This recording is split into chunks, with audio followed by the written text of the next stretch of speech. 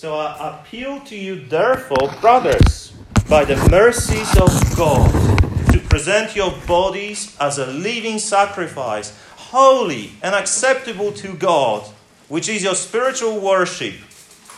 Now, do not be conformed to this world, but be transformed by the renewal of your mind, that by testing you may discern what is the will of God, what is good and acceptable and perfect.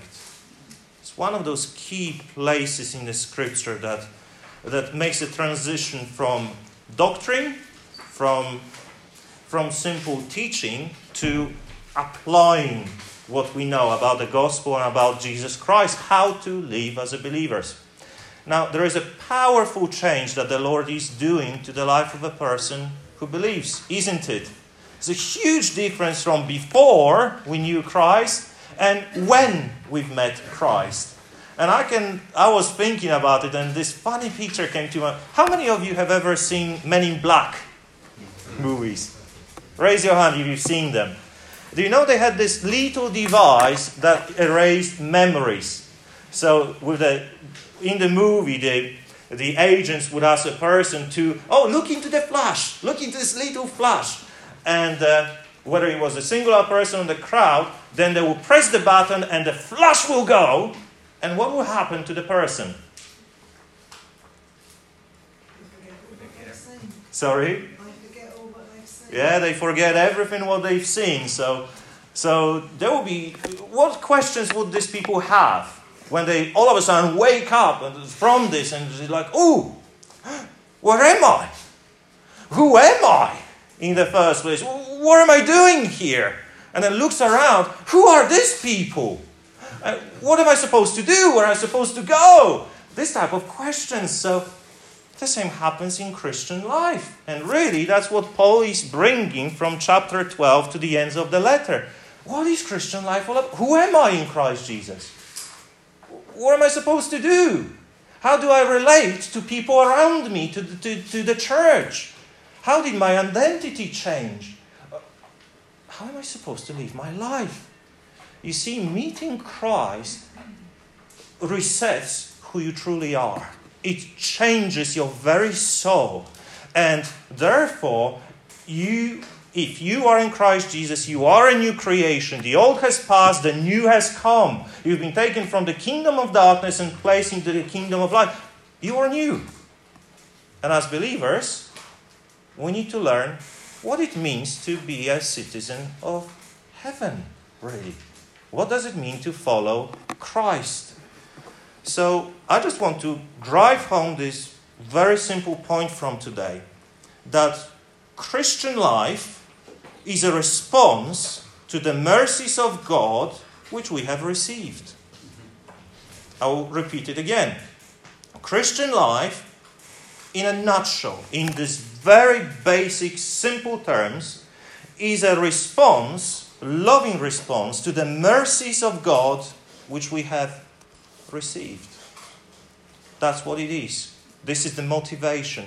This is what Christian life is all about. It all comes from God towards us.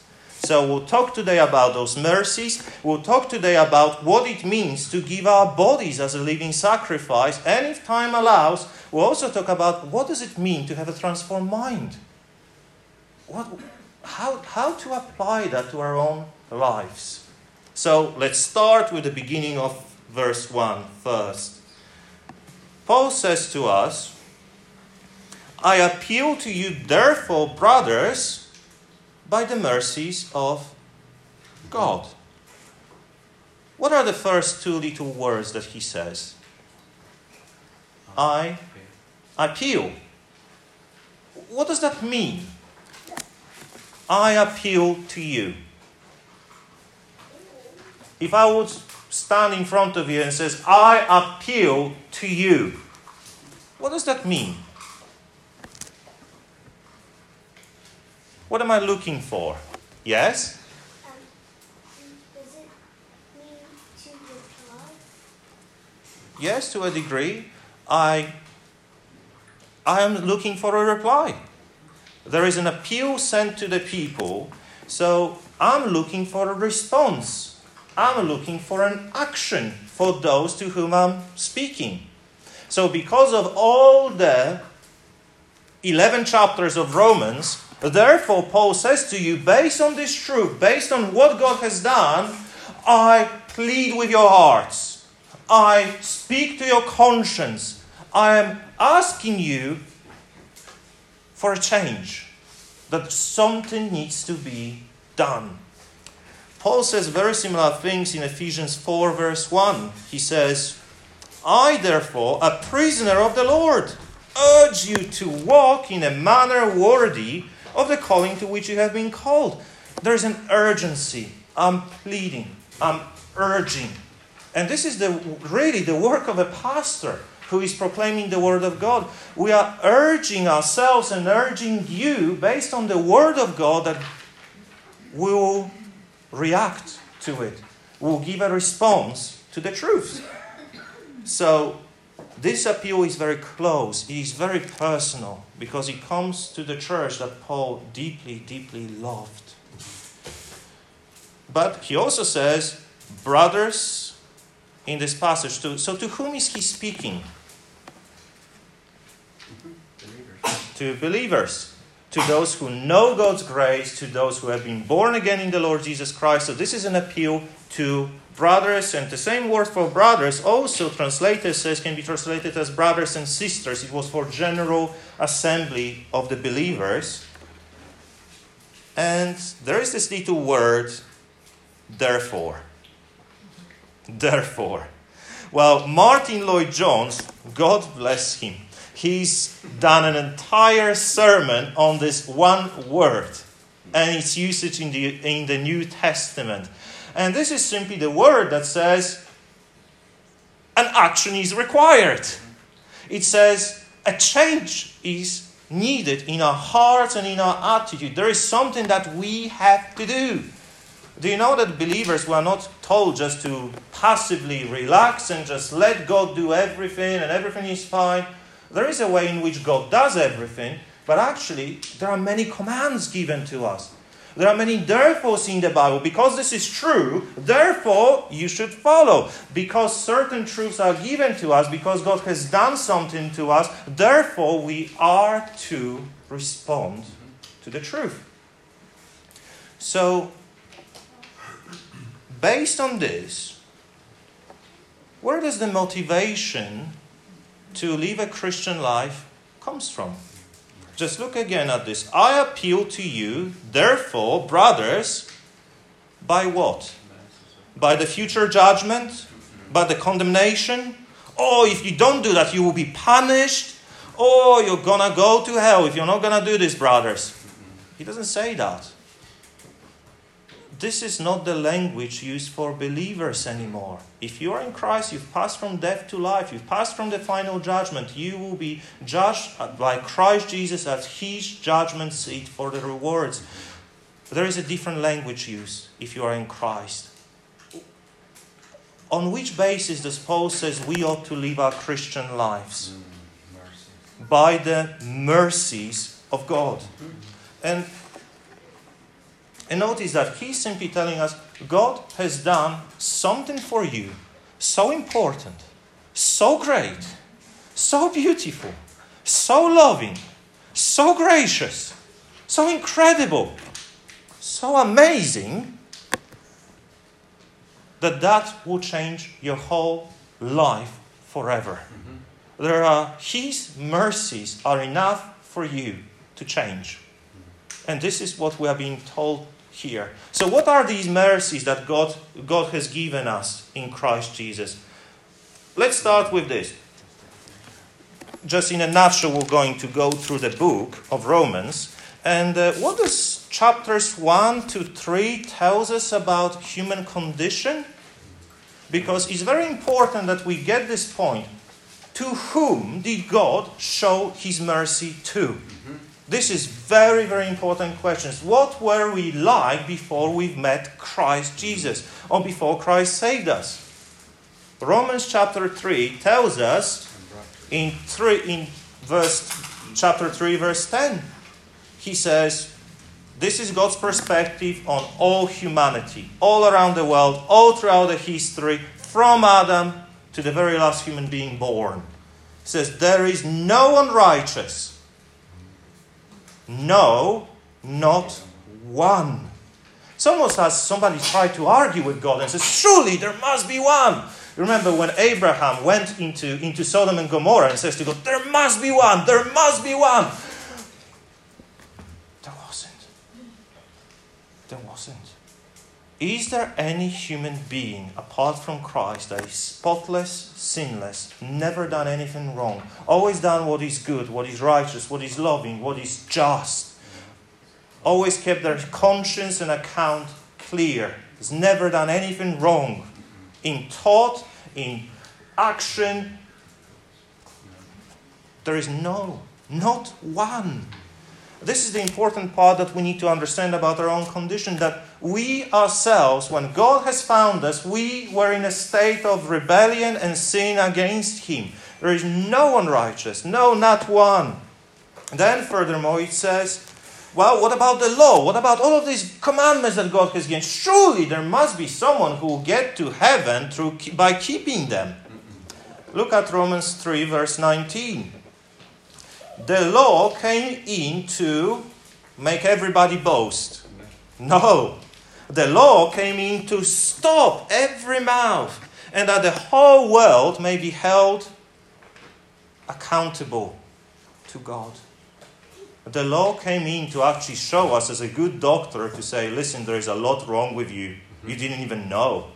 I went to the car mechanic this week and I just thought, I'm just going to do the service, everything is fine. Little did I know, they says, actually there is an emergency, it needs to be done now. I cannot let you back on the road. So this is what the law does. It actually, when you go to the Ten Commandments and you view your soul through them, what do you discover? That you are the breaker of the commandments.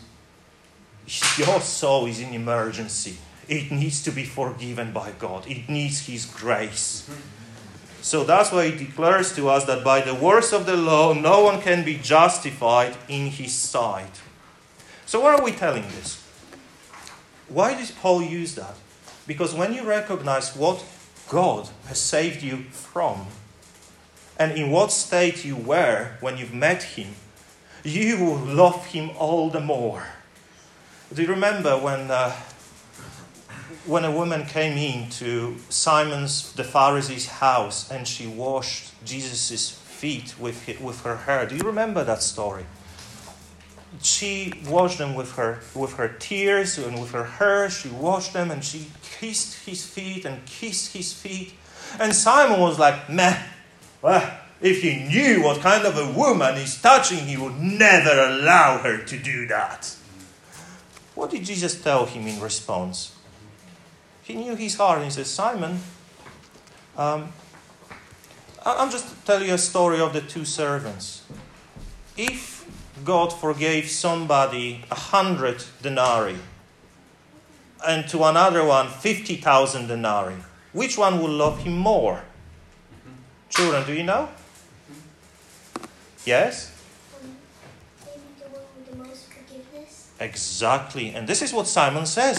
The one who was forgiven more. And he says, Simon, you've said rightly. Now look at this woman. She cannot stop kissing my feet. She washed them with her own tears and dried them with her own hair. Because much was forgiven her. When I've entered your house, you didn't greet me with a kiss. You didn't give me your best food. You didn't treat me like a guest of honor. Why? Because Simon thought there is nothing God has to forgive him. He's fine. So friends, when you recognize how much you have been forgiven, you will cling to God all the more. So this is one thing. The mercy was shown to us in case of the conditions in which we were in. But chapters 3 and 5 are actually telling us how did God choose to save us. So, Romans 3:23. It says, for all have sinned and fall short of the glory of God, in other words, of reaching heaven, and are justified freely by His grace as a gift. By what means? through the redemption that is in Christ Jesus. Do you see this? The gospel is about not what we've done to please God, it's about what God has done to save us. What God has done to rescue us. And what did God do? He sent Jesus into the world to pay the penalty for our sins. So this is the price of the redemption, that He nailed it to the cross. All of our wrongdoings, everything what we've done wrong, every evil that we've committed has been paid for. This is the redemption that we are talking about. But then he goes to chapters 5 and tells us, because of Christ's work, we are justified. We are declared righteous forever and ever. Because of the work of Christ, we have received adoption. We became children of God. Rebels, those who had been punished forever by God, by His grace became His children. It's incredible mercies. You start pondering that all about what God has done for us. It's incredible. Romans chapter 5 turns to the lengths of telling us, listen, God has given you eternal and everlasting hope that cannot be taken away from you. If you are in Christ, heaven is yours. The door is open because of Him. Romans chapter 6 and 7 tells us that God united us into Christ, and He views us through the lenses of Christ, through His perfect work, through His perfect sacrifice, through His righteousness. It's incredible. Romans 8. What does Romans 8 tells us? Is there any chance for a true born-again believer to fall away from God and not reach heaven? No. Absolutely not. There it says that there is no condemnation for those who are in Christ Jesus. It's incredible. Can God change His mind towards us? Because this is absolutely impossible. If God has given His own Son for us, the most precious treasure He's ever had, how can we doubt Him or His love? He says there is nothing that can separate us from the love of God. Mercies of God. Chapters 9 tells us, how did God choose us? How did He choose us? Because we're so good? Because we're so righteous? Because we are better than our neighbor? Oh no. He chose us because He chose. To Israel in Deuteronomy 7, He says, I loved you because I loved you. You are not the greatest of the people. You are not the smartest of the people. In fact, you are the most stubborn of the people, He says to Israelites. You're the most difficult people. But I chose you because I chose you. You know why God does it? So that our boast is not in ourselves. Our boast is in God. And we give Him the glory. I have done nothing to deserve heaven. I've done millions of things to deserve hell. And yet God forgave me all. It's incredible. The gospel is beautiful. Chapters 10 and 11 of Romans tells us this, that God united in Christ Jesus people from all around the world, the Jewish believers and the Gentile believers, and made them one in Him as His remnant. By His mercy, God called people from all around the world to reach heaven. It's incredible. So now, because of this mercy, because of God's love towards us, God is telling us, therefore, there should be a change of heart. There should be a change of way in which we view our lives and how we ought to give ourselves to God, really. This is what Paul is telling us in this passage. So friends, at the very point, at the very DNA of what Christian is thanksgiving, gratitude, love towards God who loved us first. When you think of 1 John chapter 4, why did he say we love God? Because He loved us first. But this is incredible. Mercies of God are the motivation for me and you to give up on sin, to live a holy life, to stop living for this world, to stop doing what is evil, to stop following the pattern of this world, to actually follow the one who loved us. And the closer you're going to get to God, you know what's going to happen? The more cleansed you will be. the more sin you will see in your own lives, and you will repent of. You will cast it off and pray to God, help me to get rid of this stuff. I want to be as beautiful and as holy as you are. I want to look more and more like you. That's what it means to be made in an image of God. I want to be like him. So this is the motivation for us, the love and the mercy of God. So how to apply this? Let's think about what Paul tells us about being living sacrifices. Now, children, let me ask you this question. How do you show your parents that you love them? Or do you? I hope you do. How do you show your parents that you love them? Annette? Give them cuddles and kisses. Okay, that's what a daughter would do for certain. Yep. What else? Yes? So I tell them I do nice stuff for my parents. Oh, yes. I cuddle them. Mm-hmm. Just like Annette said. Mm-hmm. And I tell them it. That's Beautiful. how I show. Mm-hmm. And you think parents appreciate that? Yeah. Yep. Then smile. They smile. That is good. Well, we do that. We think best of them. We love them, but we also want to do what they tell us. We try to recognize what are the things that please them. What are the things that makes our parents happy? And probably one of the best things that your parents will say is, listen. Just obey. Just do what is right. Just clean your room. Just behave at the table. Just stop throwing those things as a catapult. I'm not giving you ideas, by the way. Yes, Marco? We obey. I remember that David's favorite hymn in Rayash was, what was it, David? Trust and obey, for there is no other way to be happy in Jesus but to trust and obey.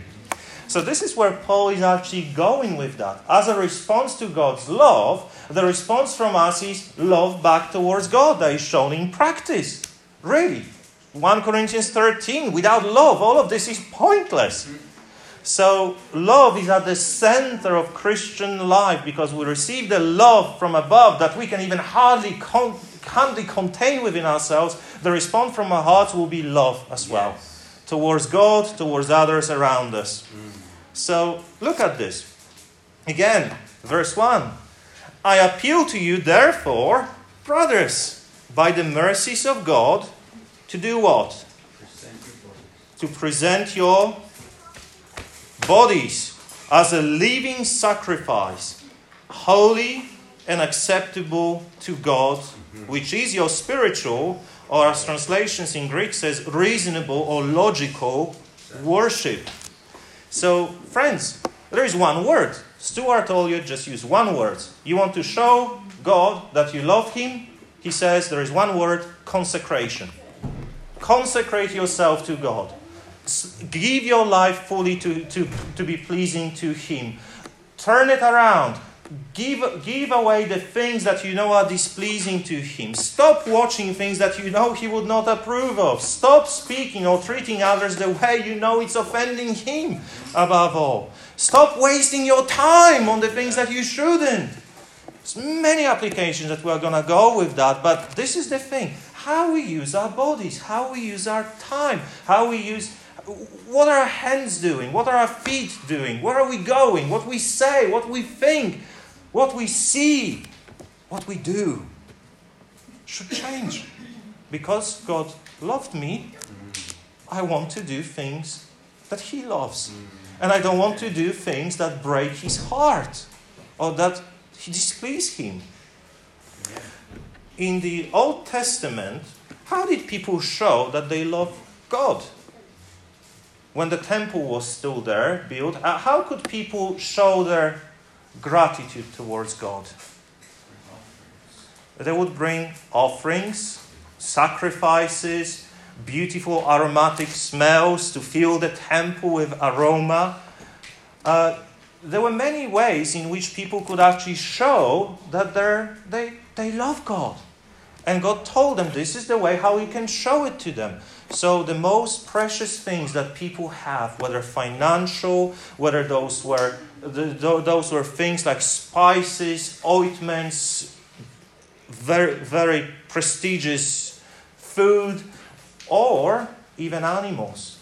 And this is what actually Paul is talking about in this passage. He says, bringing to view this picture from Old Testament when offerings and animals are given to God. He says to them, listen, believer, in Christ Jesus, you have to become this offering. If you want to follow God, you need to become this sacrifice. You need to be devoted and wholly given to God. So this is what those words really mean. To be holy, it means to be separated. Separated from evil, separated from the ways of the world, separated from doing to selfishly pursue myself. I give myself wholly to God. You know, the problem with us today, human beings, especially of this century, is that we want to be our own gods. Yeah. Have you ever heard that? I follow Jesus my way. It just doesn't make any sense, doesn't it? What about following Jesus His way? Yeah. You know, I worship Jesus my way. Well, what about worship Jesus the way He told us in the Bible? Oh, but that's not what I like. So then you're not following Him. Yeah. Does God tell us how we ought to live our lives? What attitude? What should motivate? Does God tell us even how to dress in a way? Yes. How does God tell us to spend our time? He does. One of the best examples of this change, of this consecration, was Apostle Paul. You remember, Apostle Paul, before his conversion, was number one enemy of Christ. During his conversion, what happened when he met Jesus? He became number one supporter of Christ. He gave up all of his life, all of his riches, all of the direction, even his education, his future as a member of the Sanhedrin. He gave it all up. He gave up all of his even Jewishness on the altar to God and says, I'm burning it all and I'm becoming a living sacrifice for you. You lead me, you show me where to go, and I will go and serve faithfully to your name and to your glory. Friends, this is a living sacrifice. To stop living life for ourselves, but to give ourselves for Christ. And that can be also shown in the ways why we come to the church. Sometimes we talk with people and it's very sad when people say, I come to the church to be built up. I come to the church because I want to receive love and acceptance and things. Those things are not, in a sense, wrong in themselves. But to be part of the church is to give yourself. Is to give yourself to God and to give yourself for the service of others. Christian life, it's not just at the church. Every day is to give ourselves to God. Now, I want to speak a little bit more about this. Can we turn to Colossians chapter 3, please?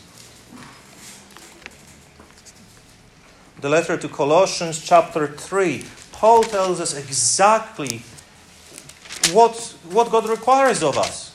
What it means to be the new creation. What does it mean to put off the deeds of the flesh? So this is what he says. Chapter 3, verse 1. If you then have been raised with Christ, what should we do? Seek the things that are above, where Christ is seated at the right hand of God. Set your minds on things that are above, not on things that are on earth. For you have died, and your life is hidden with Christ in God. So notice this living sacrifice. You have died. And now you are to live for God. When Christ, who is your life, appears, then you will also appear with Him in glory. This is your future. So put to death, therefore, what is earthly in you. So what are two believers do?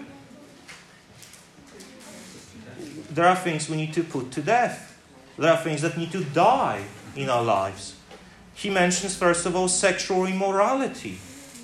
And that means any sexual activity outside of marriage between man and a woman. It's as simple as that. Everything of these things have to be stopped. If you are in a relationship that is not marriage, if you are having any activity outside of ramification of marriage, you need to stop this. That's as simple as that. Impurity, passion, evil desire, and covetousness, which is idolatry. Now, on account of this, the wrath of God is coming. In these, you too once walked when you were living in them. But now you must put them all away. And then the list continues. Anger, wrath, malice, slander, and obscene talk from your mouth. Do not lie to one another, seeing that you have put off the old self with its practices and have put on the new self, which is being renewed in the knowledge after the image of its Creator. Here there is not Greek and Jew, circumcised and uncircumcised, barbarian, Scythian, slave, free, but Christ is all and in all. These things are to be put off from Christian life. Friends, don't be friends with sin. Brothers and sisters, there is a fight we ought to do for holiness because of the love of God. So what do we do instead? Put on then. So there are things that we need to put off. There are things that we need to put on. As God's chosen ones, holy, separated for God, and beloved. Don't you love that word? When we are reminded again and again that you are not only separated, you are beloved of God. He loves you. This is the new relationship you have with Him in Christ Jesus. Compassionate hearts, kindness, humility, meekness, and patience, bearing with one another, and if anyone has a complaint against another, forgiving each other as the Lord has forgiven you, so you must also forgive. And above all these things, put on love, which binds everything together in perfect harmony. And let the peace of Christ rule in your hearts, to which indeed you are called in one body. And be thankful. Let the word of Christ dwell in you richly, teaching and admonishing one another in all wisdom, singing psalms and hymns and spiritual songs with thankfulness in your hearts to God. And whatever you do, this is such a famous verse, in word or in deed, do everything in the name of the Lord Jesus Christ, giving thanks to God the Father through Him. So he's simply telling you this. Do everything as if you've been doing it to Christ. Come to the church as if you were going to see Christ. Do your work as if you were working for Christ. Sing hymns as if Christ was standing next to you and you were praising and worshiping Him. This changes the entirety of the way we view the world around us. What does Christ tell us about giving a cup of little water, of cold water, even to the smallest of His people? He says, you've done it to me. When you visit somebody who's been taken in prison, when you supported somebody who has been struggling, when you've given yourself to help another brother or sister in faith, Christ views this as if we've done it to Him. This is what it means to be a living sacrifice. So friends, I will stop there. I will not go any further with that. And that will be waiting for the next time. I will be here in next several months. We'll see. Thank you, brother. But can I urge you to do that? How can we... Do you struggle with sins? I do. Do you struggle with doubts in your own life? I do. You know what we need to do? We need to do what Paul tells us. We live Christian lives by remembrance of the mercies and the love of Christ. Psalm 105 that we read is a reminder of what has God done for the nation of Israel, and by extension to us. Psalm 103 lists things that David is thankful for. You go to Ephesians chapter 1 and 2 and 3 and you remember what God has done for you. Go to 1 Peter chapter 1 and 2 and you will see how Peter praises God in the same way. Friends, you need to be reminded of the love of God. Amen. And me too. And when this love is afresh in you, when the Spirit awakens you and revives your soul, all the world around you will change. Your behavior, your speech, the things you do, all of a sudden, everything will become light because you know you are deeply and greatly loved by God who gave His life for you. To His name be the glory. Amen. Shall we sing our last hymn then?